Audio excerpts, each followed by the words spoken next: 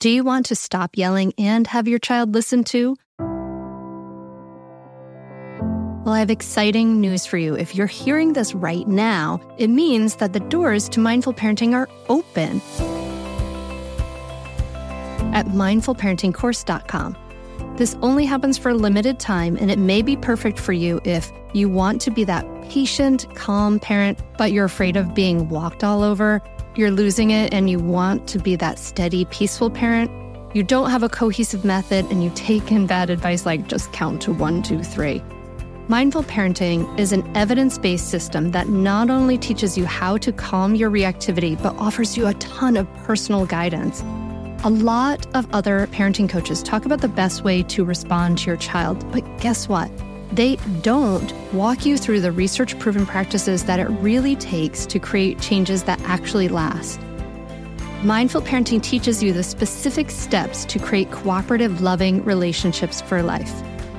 In mindful parenting, you can learn how to stay calm, even if you find yourself shouting hourly now. Be present for your child no matter what they're going through. Resolve conflicts easily without yelling or taking away the iPad. Set limits without your child resenting you for days afterward. And build trust between you and your child so that you avoid misery in the teen years. The doors are open now at mindfulparentingcourse.com. Unlike other programs in mindful parenting, we offer one-on-one coaching to every member and weekly drop-in coaching sessions. Don't wait anymore. You and your kids are worth leveling up. Go to mindfulparentingcourse.com and join now before the doors close again. That's mindfulparentingcourse.com. I'll see you there.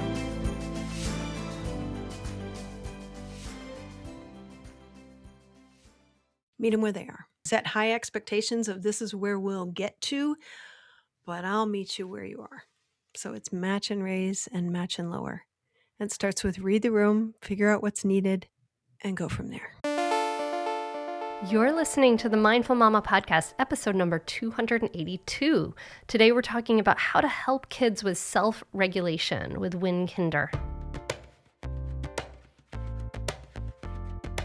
Welcome to the Mindful Mama podcast. Here it's about becoming a less irritable, more joyful parent. At Mindful Mama, we know that you cannot give what you do not have, and when you have calm and peace within, then you can give it to your children. I'm your host, Hunter Clark Fields. I help smart, thoughtful parents stay calm so they can have strong, connected relationships with their children. I've been practicing mindfulness for over 20 years. I'm the creator of Mindful Parenting, and I'm the author of the best-selling book, Raising Good Humans, a mindful guide to breaking the cycle of reactive parenting and raising kind, confident kids.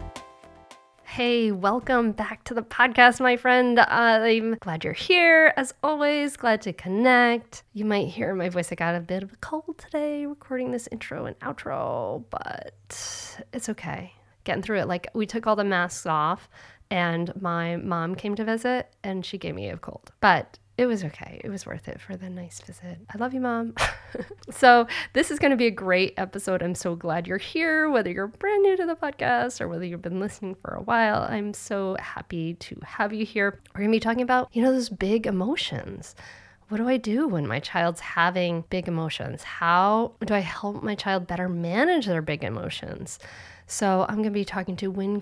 She's owner and creator of The Wellness Works in Schools, and she shares effective strategies on how to connect with our kids when they're having big emotions and how we can best help them learn emotional regulation. So this is a really fascinating episode. We talk about matching your child's emotions to make them feel felt and heard. Naming emotions, of course, can help kids to identify what they're feeling, and introducing emotional regulation through storytelling. So it's really fascinating because a lot of the skills we talk about are all things that we learn and practice inside the Mindful Parenting membership. The group and the membership is growing wildly. We have hundreds of people around the world in every different time zone. It's an incredibly supportive group, and we take these lessons and we practice them and support them. And every month we have 3 live calls. So it's kind of like a podcast with me, but we're talking to each other, which is really fun.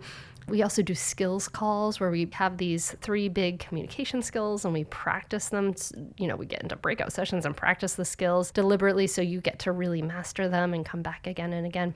I love being able to offer all this free stuff through the podcast, but the people I do help the most are those who are in the membership. So if you are interested, you want to learn more about the Mindful Parenting membership, you're ready to just take it deeper and, invest in this piece of your life and really mastering these and making your relationships really strong and getting all the benefits that you get from that, go ahead and go to mindfulparentingcourse.com, get on the wait list, and I'll let you know when we open it again. And this is going to be such a cool episode. I'm so happy for you to dive in. So let's just do it. Join me at the table as I talk to Wynne Kinder. Wynne, thank you so much for coming on the Mindful Mama podcast. Oh, you're so welcome. Thank you for inviting me. I'm happy to talk to you. And I want to talk, you taught mindfulness in schools for many, many years, and you teach kids about self-regulation. So I'm excited to dive into this because I know that parents are very excited about the idea of helping our kids regulate their emotions, right? But before we dive into that, I'm curious about you and your own story with mindfulness. How did you get turned on to the practice, and what was going on in your life at that time? Well, we could go way back, but I would say that growing up with a brother who had a way of challenging or pushing my buttons, we were very close in age. And so I think my parents were constantly looking for ways to manage the conflict that was between my brother and myself. And my mom found yoga back before yoga was cool, when you just wore sweats to yoga. And that's, it was in the basement of the YMCA, I think. And that's a good 35, 40 years ago, probably 40 years ago. And then she went to a training with John Kabat-Zinn, because she was also a teacher, a special ed teacher, and trying to deal with my brother and myself. But I think she started our kind of quest for tools that would be helpful in our family, tools that then she, 30 years ago was then bringing into her classroom. And then I just kind of breezed along my first couple years. My first 10 years of teaching. I was teaching in a private school, and I had small groups of kids and a very good kind of mental health support system within my classes or within my school.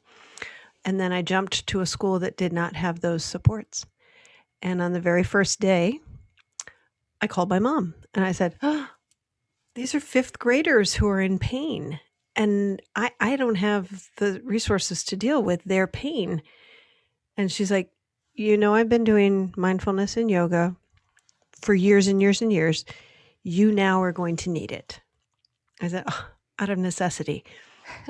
I jumped into mindful yoga classes that actually both my parents were teaching at the time, to just survive my day.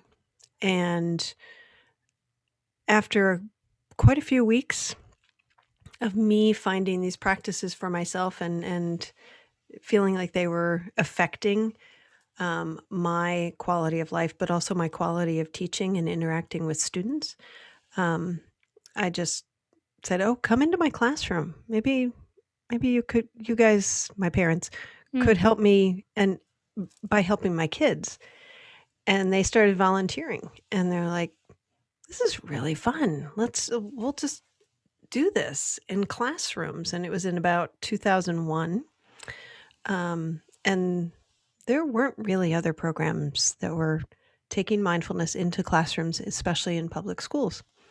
And so they started Wellness Works in Schools.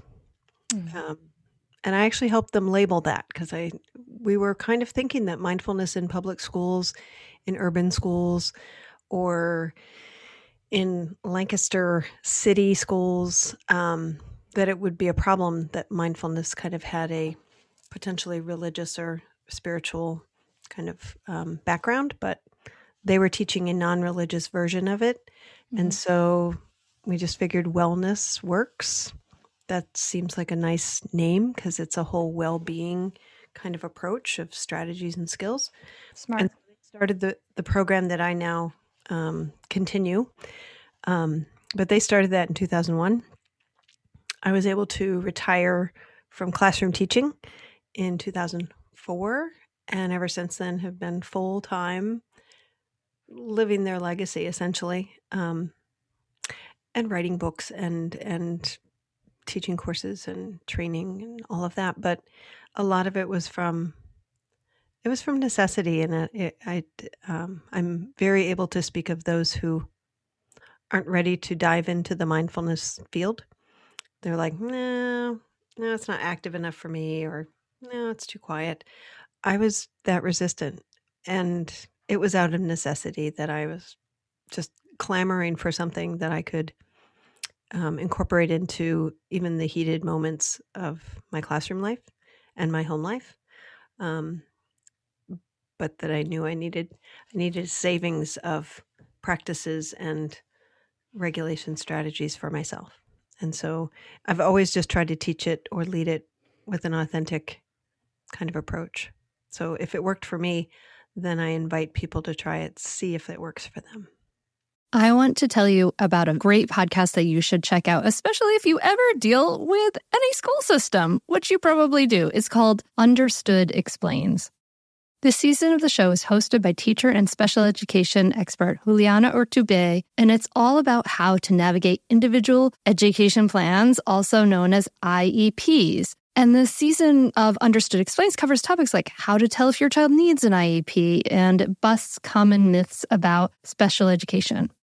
So I checked out the episode on the difference between IEPs and 504 plans because my daughter Maggie uses a 504 plan, and it was really, really helpful. It went over all the differences, which one's better, how to get them, different myths and what your rights are, all kinds of different things that you should understand if your child may need extra help in education through an IEP or a 504 plan. The tone is super helpful, friendly, and smart. I highly recommend you check it out. To listen to Understood Explains, just search for Understood Explains in your podcast app. That's it. Understood Explains. We are supported by Mysteries About True Histories, affectionately known as Math Mysteries About True Histories. It's a weekly show full of time travel puzzles, hidden equations, history, and lots of laughs. I highly recommend this podcast. It's really wonderful, especially if you have kids like around 6+, but it can totally be enjoyed by the whole family. So I listened to the episode, The Pirate Queen, and you're just dropped right in the middle of the action. People are fighting, there's a sword fight. And then these kids, they've gone on a time travel mission and they have to solve problems in the midst of it. And it really just exemplifies everything we support here at Mindful Parenting. You know, kids who are adventurous, doing things out in the world, they're capable. And then they do things like they have to do math, they have to think critically, they have to code break and pattern solving and all this great stuff. Beyond just the Pirate Queen episode, which I highly recommend, episodes transport listeners to moments in history, too, like Pythagoras, ancient Greece, the era of the Aztecs, or Isaac Newton's England, and more. So jump in with your family, follow the adventures of Max and Molly on an adventure through time with puzzles and hidden equations and laughs, and it really does make learning really fun and really cool. Perfect for ages 6 and up. New episodes drop every Thursday, each stacked with so much laughter that your kiddos won't even realize how much they're learning. So tune into Mysteries About True Histories with your kids, and you can follow and listen on Apple Podcasts or wherever you get your pods. That's Mysteries About True Histories. I can relate to what you're saying on so many levels in that, for 1 year, I was a middle school art teacher. And I was like, oh my goodness, help me, please. And that was the last year I ever taught in a public school. And I can also relate to the place of, okay, I need these practices. I'm here because I need them. This is not just something that I gravitate to because it's naturally appealing to me. I need it. Outfits look cool, or no, it's just, wait, I have this need, a human need, and therefore come along for the ride with me, Yeah, that's a big thing, is relevance. Relevance in whatever Yeah. we're doing. Um, for sure. For sure. Now, I'm curious then about your parents. It sounds like you had some pretty open-minded parents, and sounds like they were kind of not ready to go with the status quo of just, Mhm. I don't know, go to your room, you're grounded, you lost the car kind of thing. So what was your upbringing like? Yeah, I think it was a relatively typical, but I would still say very healthy, upbringing. Growing up in Michigan, my dad worked for Ford Motor Company. So he was corporate, and mom being a special ed teacher, she was very busy often, but I felt very nurtured, very cared for, and very heard. And so I, I don't look back and go, well, I needed my mindfulness back then. I had sports and I had art. I had found those things. And I know a lot of kids growing up, they may have a supportive family, but they don't find their purpose. They don't find their tools until later, and that's fine too. I'm truly privileged to have grown up with an opportunity to pursue um, what was probably mindful practices in all the sports and the art that I did. It just wasn't labeled that way, and so they were very supportive. The fun thing is that my dad was corporate, and he would say type A. He played racquetball at 6 a.m. every day. It's like boom, boom, boom.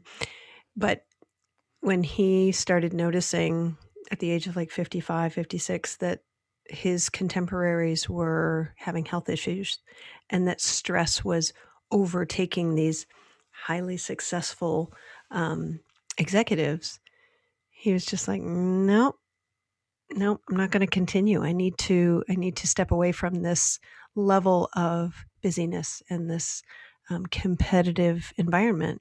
Not that every corporate environment is, but that one was.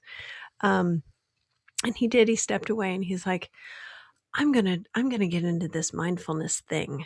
And he thought he would take it into corporate, where they needed it. Now Ford has adopted it, but he was brought into this wave of education instead. So here's my dad, formerly three-piece suit, fancy car. Now he's going into kindergarten classrooms, and he's like, they're kind of messy, these 5-year-olds. Like, yeah, they are, and they're challenging. But here he would be, because he had taken on mindfulness as a tool for himself and for his health. So it was kind of out of necessity. He wanted to go with my mom into some of these more challenging classrooms, and so it was again not necessarily what we all used when we were growing up, and it wasn't all, as Dan Harris would say, unicorns and rainbows. But we all kind of came to having this kind of practice, kind of ourselves. And I would love to say that my 16-year-old practices mindfulness, but I can't say it because he will push back on everything that is, and our program is Wellness Works, so it's anything that's wellness worksy. Doesn't like it. But he Phew. say, I had a teacher mention mindfulness and we meditated. That was cool. Oh, really? It was a guilt thing. Like, why didn't you teach me? And I'm like, oh, it would never go anywhere. But he finds his things that are, photography. That's his mindful practice. Don't tell him I said that was mindful, or he'll drop it. He'll stop right away.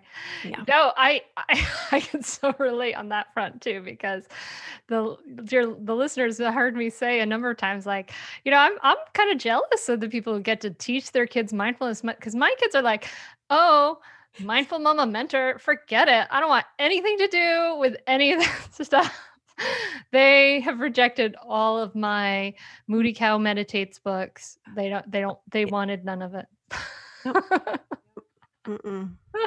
In fact, I will tell you a very, very short story. My son was at the doctor, and the doctor's like, a lot of teenagers are struggling through this pandemic time. And so I have this resource sheet of just things that maybe you'd like to try, some apps and some websites and maybe some books. And she handed him, my son, this resource list that they hand to everyone. And she left the room, and he looked at it and he threw it, and it landed on the floor. I'm like, "What are you doing?" So she's going to come back. And he said, "Would you look who's on the list?" No. I was on the list. So I rejected the list entirely. But luckily he explained that to her when she came back. She didn't know me. It was our first time with this doctor. And she's like, "Oh, really? That's your mom? Oh, I'm so sorry." And she got a pen and she scribbled out my name and my books and my YouTube, channel. She's like angrily scribbling. She knew just by you're going to have to go a different direction. It's just not going to go in. So it's always been kind of behind the scenes mindfulness in our home. Like, how can you couch it as something else, and that's what we do. We keep looking for other ways to expand what we do in our house, rename it, reframe it, retool it, so that we can sneak a little bit of attention on one thing with compassion, with purpose. We just have to keep trying something different. So I hear you. I hear you. I can relate entirely to that whole scenario. Have you, just out of curiosity, have you brought your kids on retreats, like family retreats? But we've done Spartan races and hiking and all these other avenues to retreat, to get into a space of comfort where we find, in between Spartan races, okay, now we're just going to chill out. So you just find whatever vehicle you can get, and you just try to value that. Exhaust yourself in a Spartan race so much so that you're, yeah. Nothing being mindful afterward. Yeah, it's easy to it's easier to relax when you've gotten all your yayas out, because I mean, literally, like, stress and anxiety give your body energy. It's literally energy you have to burn. I mean, so sometimes, I think about, like, how, yes, mindfulness, but also, like, going for a run, vigorous exercise is so huge if you're struggling with, like, anxiety or something like that, because or stress. It's just like there's energy you have to burn off in your body. I call it getting my yayas out. I need both, but for some people, maybe one or the other will help. When I was working with the military, they were trying to figure out, when should we do the mindful practices? How are we going to insert this into training, into the 12 weeks of stress inoculation before they go overseas? How do we fit that in? And we figured out that even physiologically, it was best to have them do their PT in the morning, 2 hours. But at 7:15, they're done with PT. They've rehydrated, and now they're ready. Now the mind is more able to settle on one thing, as opposed to the body being the distraction.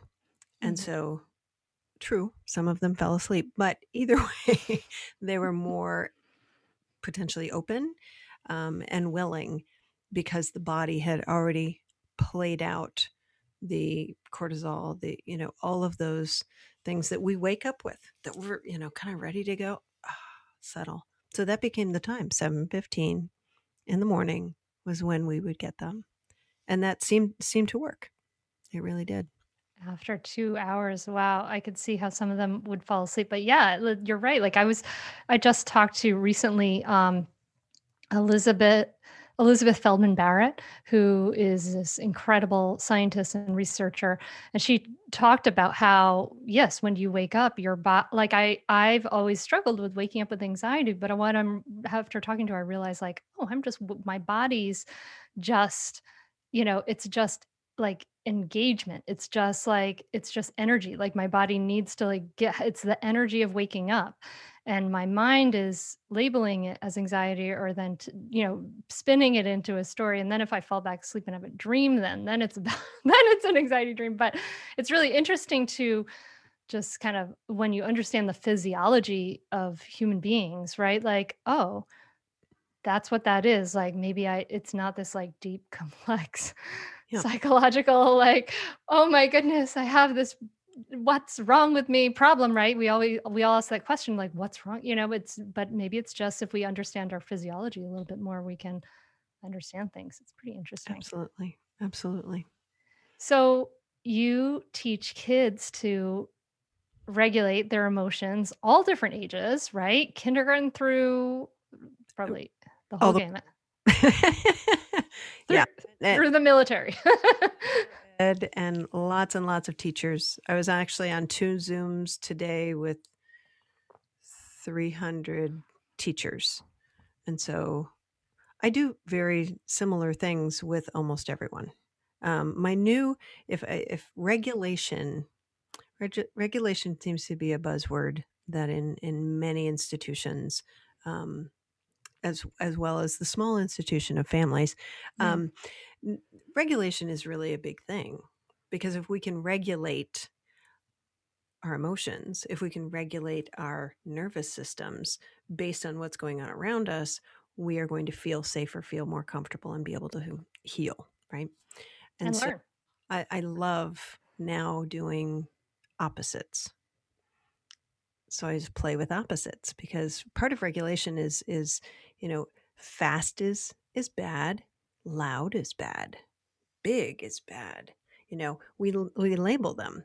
Busy is bad, scattered is, but if we can actually just play with opposites and get comfortable with busy and get comfortable with calm and shift between the two, then, it's not terribly popular in a kindergarten classroom. Let's be loud. And we do loud stuff. We stomp, and then we tap really quiet. And then we move really, really fast. We shake our hands, shake our hands, shake our hands, and we feel what that's like. And then we slow down, because the opposite of fast is slow. And so we have all these opposites. And I find that I'm doing that with adults as well. Because when you get comfortable with calm and busy, and you get comfortable with loud and quiet, you can actually then start to work with emotions, regulating emotions. And one of my favorites is just up and down, because if you reach up, there's energy. So your energy is up, and you're using your breath to reach, and your breath is fuel, and you reach, reach, reach, reach, reach. I'm reaching with Wynne here. Okay, We're reach, reaching. reach, reach, and you fill with air. And then knowing that you can bring that down, and you breathe out and you fold down, and your fingers go toward the floor, and your body is rounded, and you're breathing out all the way, you know that you can go from up and maybe excited, maybe too excited, to bringing it down, that you get to be in control and you can regulate all the way down. And then what's interesting is that kids will say, well, down emotions would be sad, tired, alone. Yeah, and that's okay. All of those are okay. It's just like when you're folded down, you know that you're going to get up again. It's going to, when you're done with down, and I often will leave a class, okay, just stay there until you're done. What's interesting is how many want to just stay there. But everybody within a couple of moments will start, oh, okay, now I'm done with down, and now I'm going to go up again. And you start to help them embody these opposites. And I play with opposites, and I'm working with, there's a new thing called a Tony box. Have you heard of that? Hunter? No, what is Okay, it? you're going to want to look that up. And I'm not product advertising, not at all. But just an audio system. It's a little Mhm. speaker, it's a smart speaker for kids, and it's just audio. But we're actually we're working through scripts and things that help kids go up, go down, be busy, be calm, be loud, be quiet, and that comfort with the lack of judgment. It's not always good to be quiet. It's not always good to be calm. It doesn't always fit who we are and what we need in the moment. And so I love this normalizing of and accepting of the regulating, So that's been fun to actually work with those. That might be something you want to look into. They're big in, But they're big in Europe and they're coming to the United States. well, I'll have to tell my my sponsor people, tell them to find these people for this episode. Yeah. No, Yeah. and I love the what you're saying about these opposites because we have such an emphasis.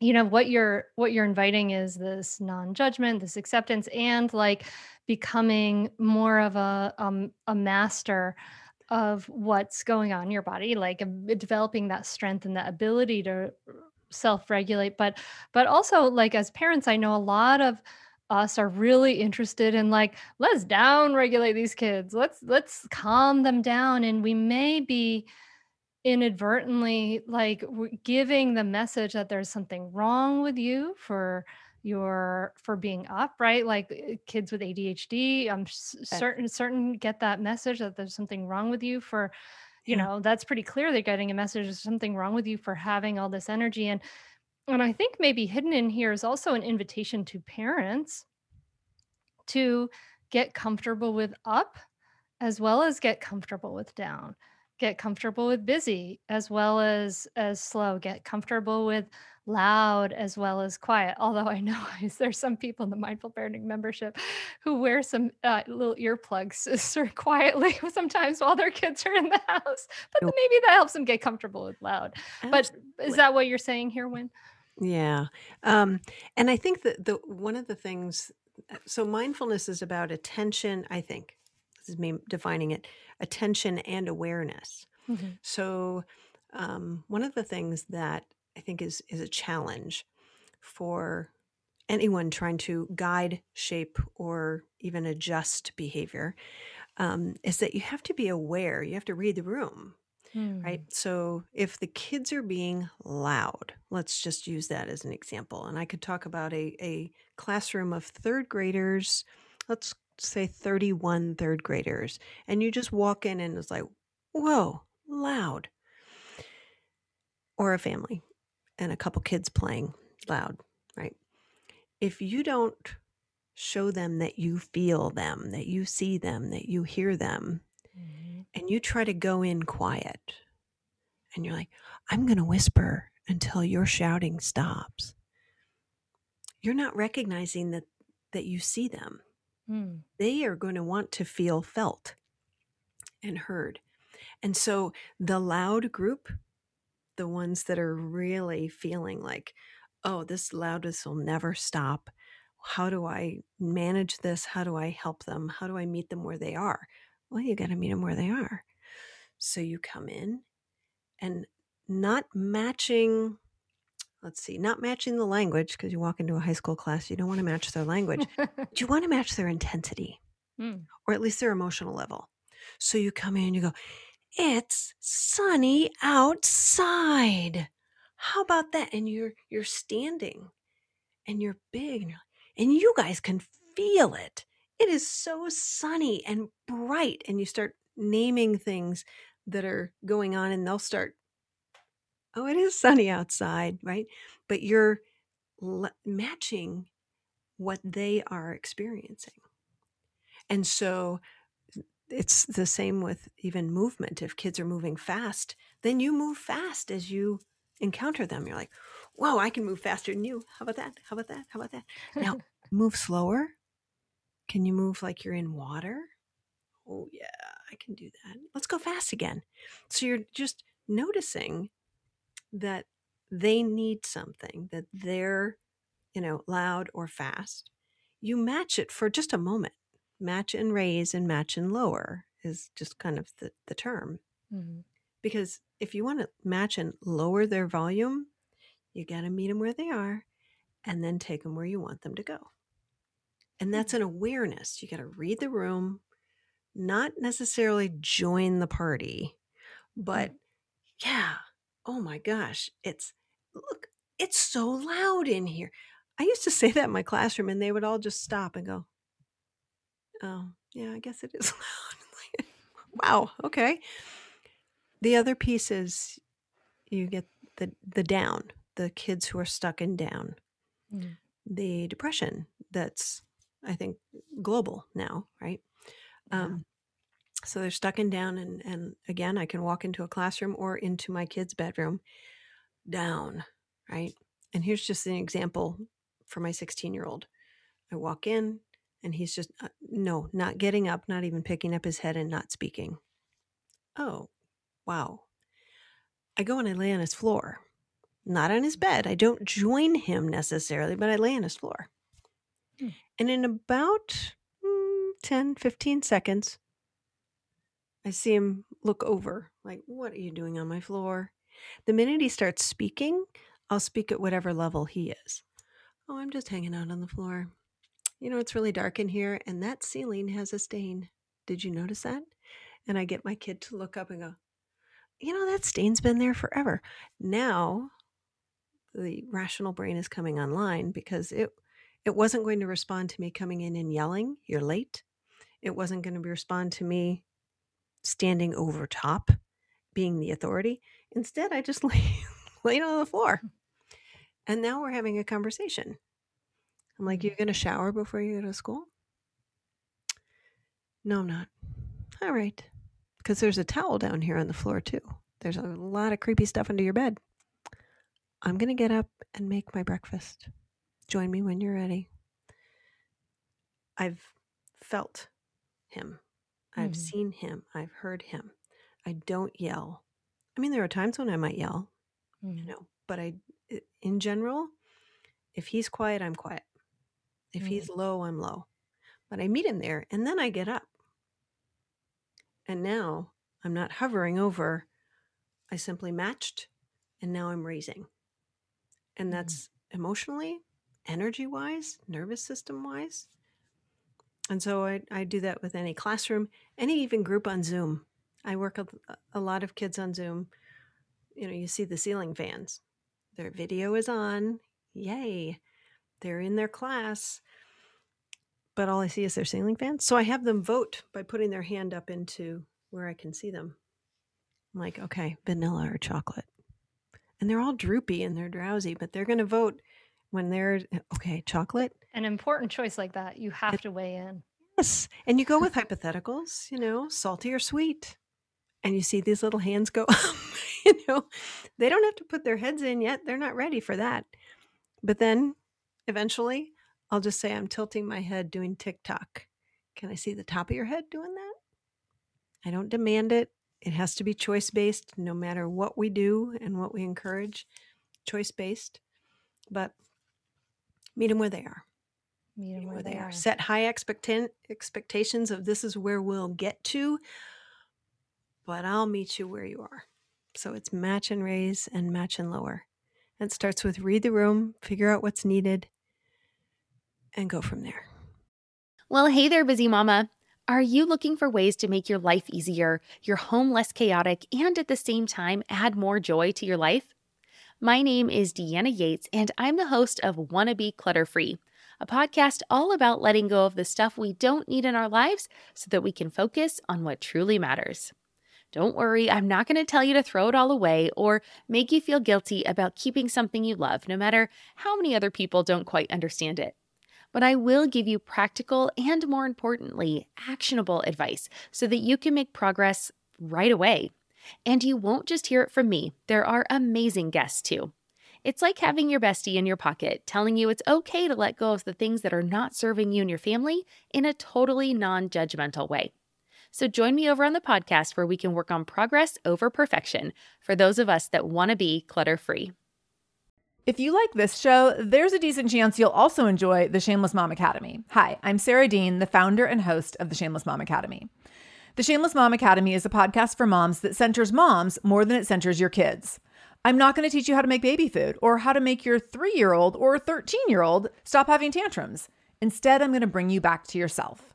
For the last 20 years, I've been helping moms through growth and transformation. Inside the Shameless Mom Academy, I help you identify who you are and who you are becoming. Look, motherhood is hard. It brought me to my knees many times and sometimes still does.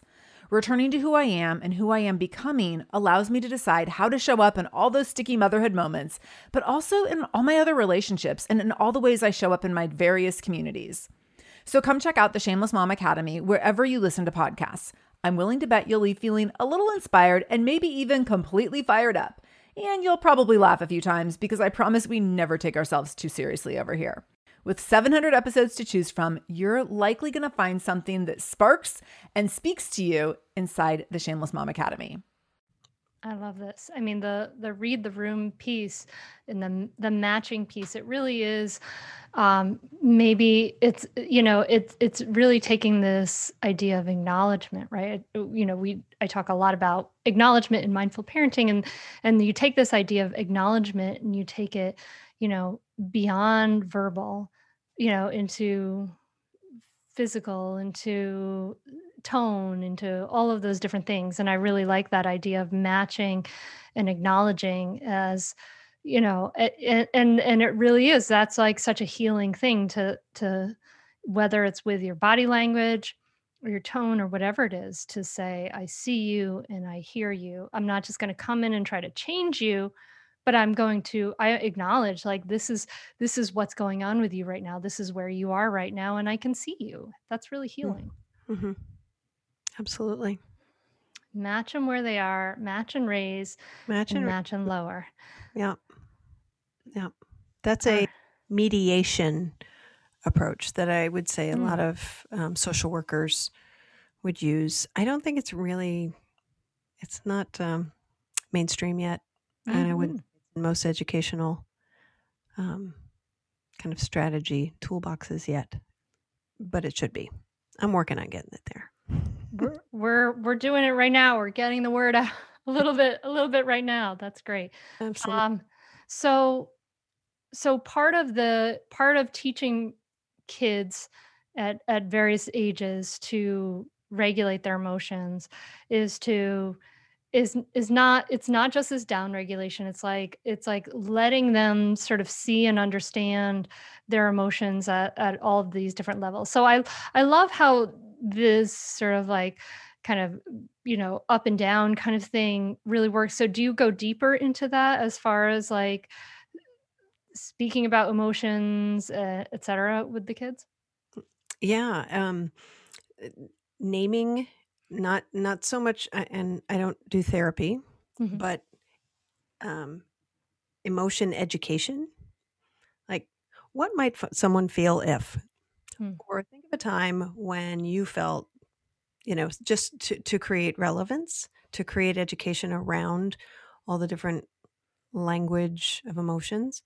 And when there is dysregulation, when there is a moment where there's a tantrum or some kind of what we would see maladaptive kind of behavior, that we just name it. We say, wow, okay, I see some pounding fists. Typically I'll start pounding my fists, but gently. But I see some pounding fist. Might be anger. Huh. The minute that pounding fist kid says, it's not anger. No, it's frustration. And you're like, gotcha. We got afraid to name emotions because it felt like we were, I don't know who said it, but somebody said we're feeding that emotion. So if we say, wow, are those pounding fists angry fists? Or are they excited fists? What are they? That we were somehow going to feed that. Yeah, a lot of people were worried about that. Absolutely. And you'll make it bigger. Like, no, that's again, you have to feel felt, feel seen. So just naming and letting them correct you. I love to be corrected. No, miss, I'm just impatient. Oh, okay. But saying, I see stomping feet. I see a furrowed brow. Look at that. I can do that too. I got a furrowed brow. I can smooth mine out. Do you want to smooth yours out? The minute they go to do that, you've got the rational mind back online. Mm. I mean, any of Dan Siegel's work, Tina Payne Bryson's work is so much about just name it to tame it. Mm-hmm. And, you move forward, starting with of course, the emotional brain, the survival brain, move forward to the rational brain. And if the rational brain's not online, you got to stop talking. Yes. You got to lead them in other things, embody what you want, but stop the rambling, because this is the part that can understand the rambling, this, prefrontal cortex. But if that's not online for anybody, you got to go to the survival and just match them. I love all of this, what you're saying. This is very in line with the approach that we have, et cetera. Were these strategies you were able to bring into raising your own children, or did they, were you like, oh no, I wish I had known this when so and so was 3? Well, it's the hindsight. I wish I had never introduced chicken nuggets. I think it's just, when you know better, you do better. Mm-hmm. Thank you, Maya Angelou. I think we just learn as we go. And I will say that much of the inquisitiveness of our oldest, she just still wants to dive into all of these kinds of things now, even though You mean like mindfulness and emotional understanding stuff? These kinds of mindfulness approaches. She's done Mhm. Vipassana and she's done retreats, but it would have been great during her teenage years. And now she's interested at 35, she's interested in that. But yeah, it would have been great. And she'll even say, wow, it would have been great during my teenage years if I had this, if I had parents like y'all are now, you just do the best you can with what you've got in the moment with who you're with. I mean, that's just it. So Mhm. I do have many wishes that I had learned some things and integrated some things, but here I am doing my best in this moment. Yeah, I think that's a great approach and a great way to look at it. Now, for parents who are like, well, my kid's 3 now, my kid's 5 now. I can bring some of those things in. I don't want my kids to be like pushing away from it the way they are from you, or you Hunter, or you Wynne. Like, what are some ways to introduce some of this emotional regulation work in the family? Do you have any suggestions for that? Well, for teachers, we teach who we are, so it does start with us. Yes. For parents, we parent who we are. We don't turn it on and turn it off. So I do believe that. That's a Parker Palmer quote about teachers, but I think it's the same for parents. And so I think the more that we can embody and the more that we can show them that we're practicing, not in the heat of the moment, that we take a moment for ourselves and we go, okay, I know you all are watching, Sesame Street right now. I'm going to take this moment for 10 minutes to go and sit in there. If you need me, let me know, but I'm going to quiet myself so that I can be patient with you for the rest of the day. Just that idea that we do these practices so that we have them for the moments that we absolutely need them. And so I think that's probably one of the biggest things is that, we do have to take control of our own well-being so that they know they need to take control of theirs. And even at 3, I mean, books and, there are so many videos out there that support, if it has to come from another voice other than the parent voice. Absolutely. There's much out there to research and access that could be the vehicle to get to a 2-year-old, a 3-year-old, a 4-year-old. The songs we sing, the routines we have, all of those things are shaping their nervous systems. And so I think the opportunity, the best time to do mindfulness or introduce mindfulness in a family, now is good. Yes, now, wherever you are.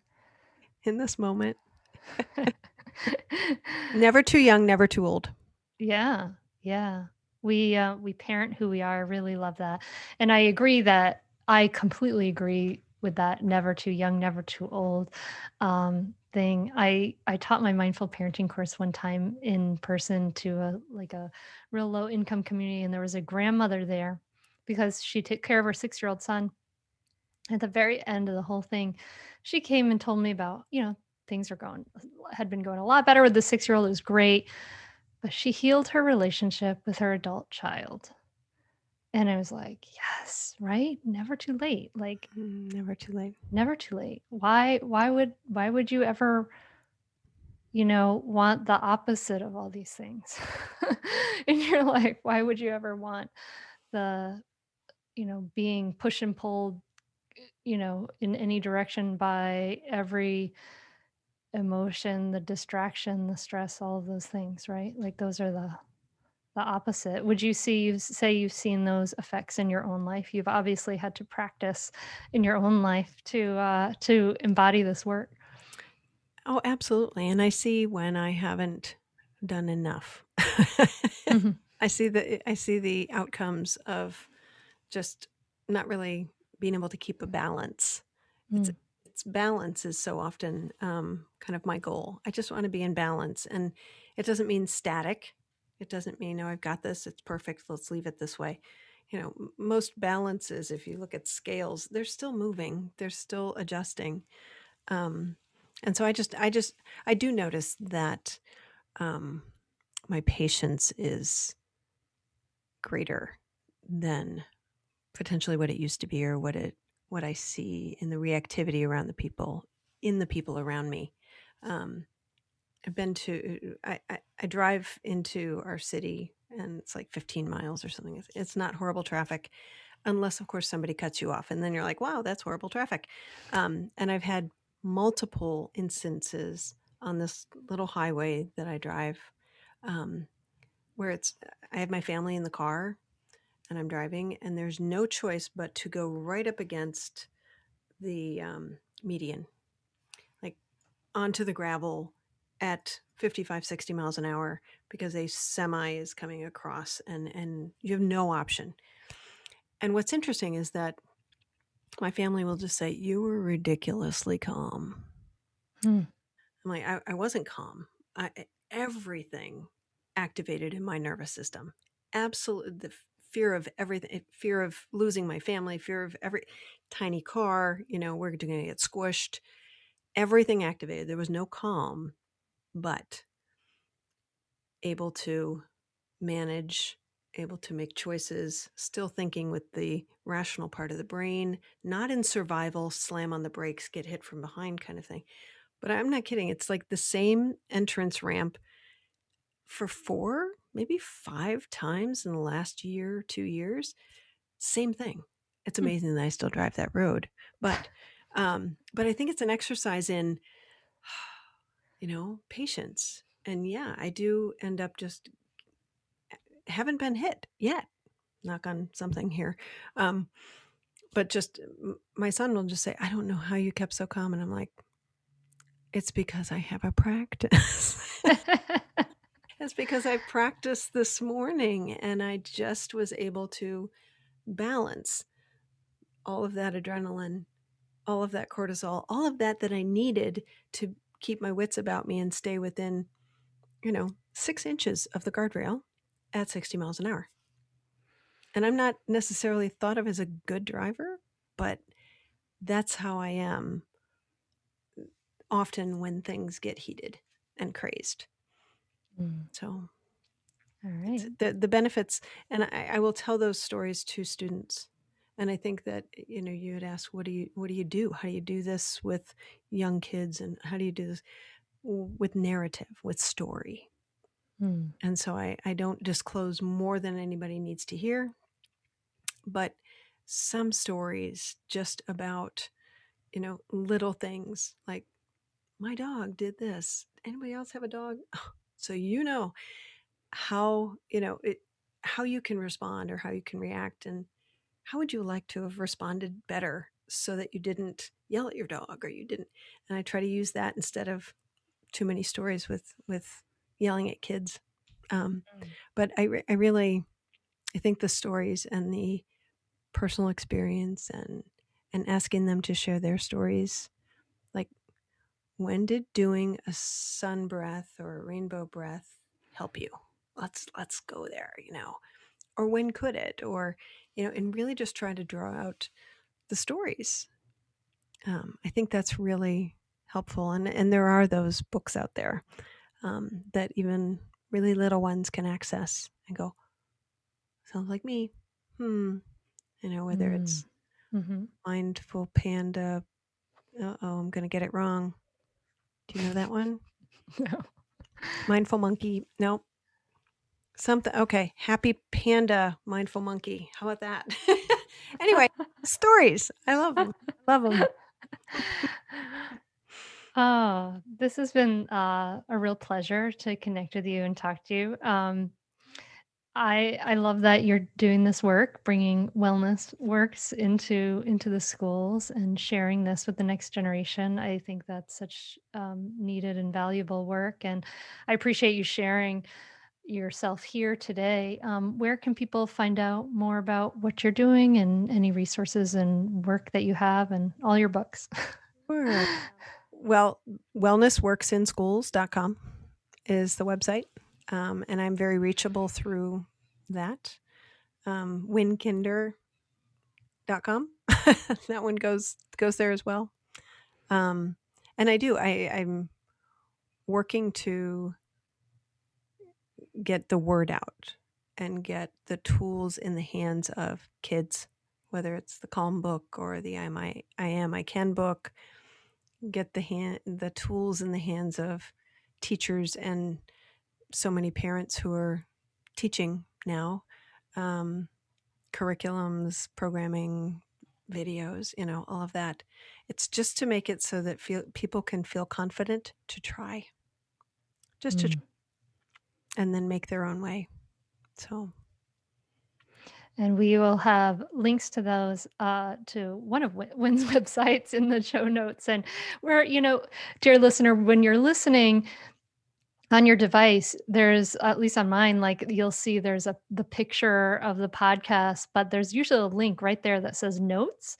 And when you click on it, all this text comes up and you'll see that link right there for that we just mentioned. So go ahead and do that, and you'll see all kinds of cool stuff there.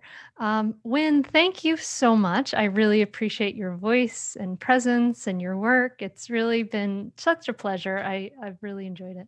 Well, it's mutual, and I really respect your work and honor the path you're on as well, for sure. So thank you. I love what Wynne said about matching your kids' emotions. That was a real takeaway for me, to make them feel seen and heard. That's really, really cool, I think. Don't you think? I love this. So if you have gotten something out of this, I'd love for you to let me know, let our guests know, share it. Let other people know that this was helpful for you. Let your friends know, because, you sharing it makes the biggest difference. Like you sharing reviews and just kind of taking that screenshot and texting your friends or putting it on your Facebook page or whatever, that makes such a big difference. You have a lot of power that way, and a lot of power for good, to share all these incredible tools with other people. So that is my ask for you, to share this around. If you've gotten something out of it, it makes a big, big difference. And I really, really, really appreciate it. It really is amazing. This podcast has grown organically to over 1 million downloads and all around the world. It's because of you. So thank you. You're part of making a positive difference in the world, sharing important stuff like this awesome conversation with Wynne. So thank you so much for listening. Thank you for staying here to the end and connecting with me. I really appreciate you and your time and your ears. I hope you have a really beautiful, peaceful week, and I cannot wait to connect with you again next week. Thank you so much for listening. Namaste. I'd say definitely do it. It's really helpful. It will change your relationship with your kids for the better. It will help you communicate better. And just, I'd say communicate better as a person, as a wife, as a spouse. It's been really a positive influence in our lives. So definitely do it.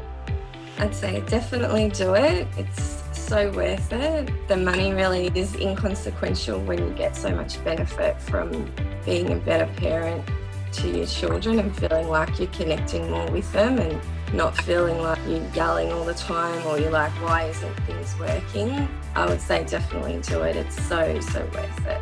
It'll change you. No matter what age someone's child is, it's a great opportunity for personal growth and it's a great investment in someone's family. I'm very thankful I had this. You can continue in your old habits that aren't working, or you can learn some new tools and gain some perspective to shift everything in your parenting. Are you frustrated by parenting? Do you listen to the experts and try all the tips and strategies, but you're just not seeing the results that you want? Or are you lost as to where to start? Does it all seem so overwhelming with too much to learn? Are you yearning for a community of people who get it, who also don't want to threaten and punish to create cooperation? Hi, I'm Hunter Clark-Fields, and if you answered yes to any of these questions, I want you to seriously consider the Mindful Parenting membership. You'll be joining hundreds of members who have discovered the path of mindful parenting and now have confidence and clarity in their parenting. This isn't just another parenting class. This is an opportunity to really discover your unique, lasting relationship, not only with your children, but with yourself. It will translate into lasting, connected relationships, not only with your children, but your partner too. Let me change your life. Go to mindfulparentingcourse.com to add your name to the waitlist, so you will be the first to be notified when I open the membership for enrollment. I look forward to seeing you on the inside. mindfulparentingcourse.com.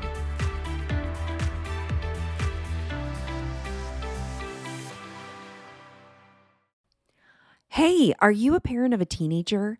Are you feeling overwhelmed about how to be what they need while also holding limits and boundaries that keep them safe? Are you tired of conversations that negate how messy this season of parenting is? Well, I've got you. My name is Casey O'Rourke. I am a positive discipline trainer, parent coach, and the host of the Joyful Courage podcast.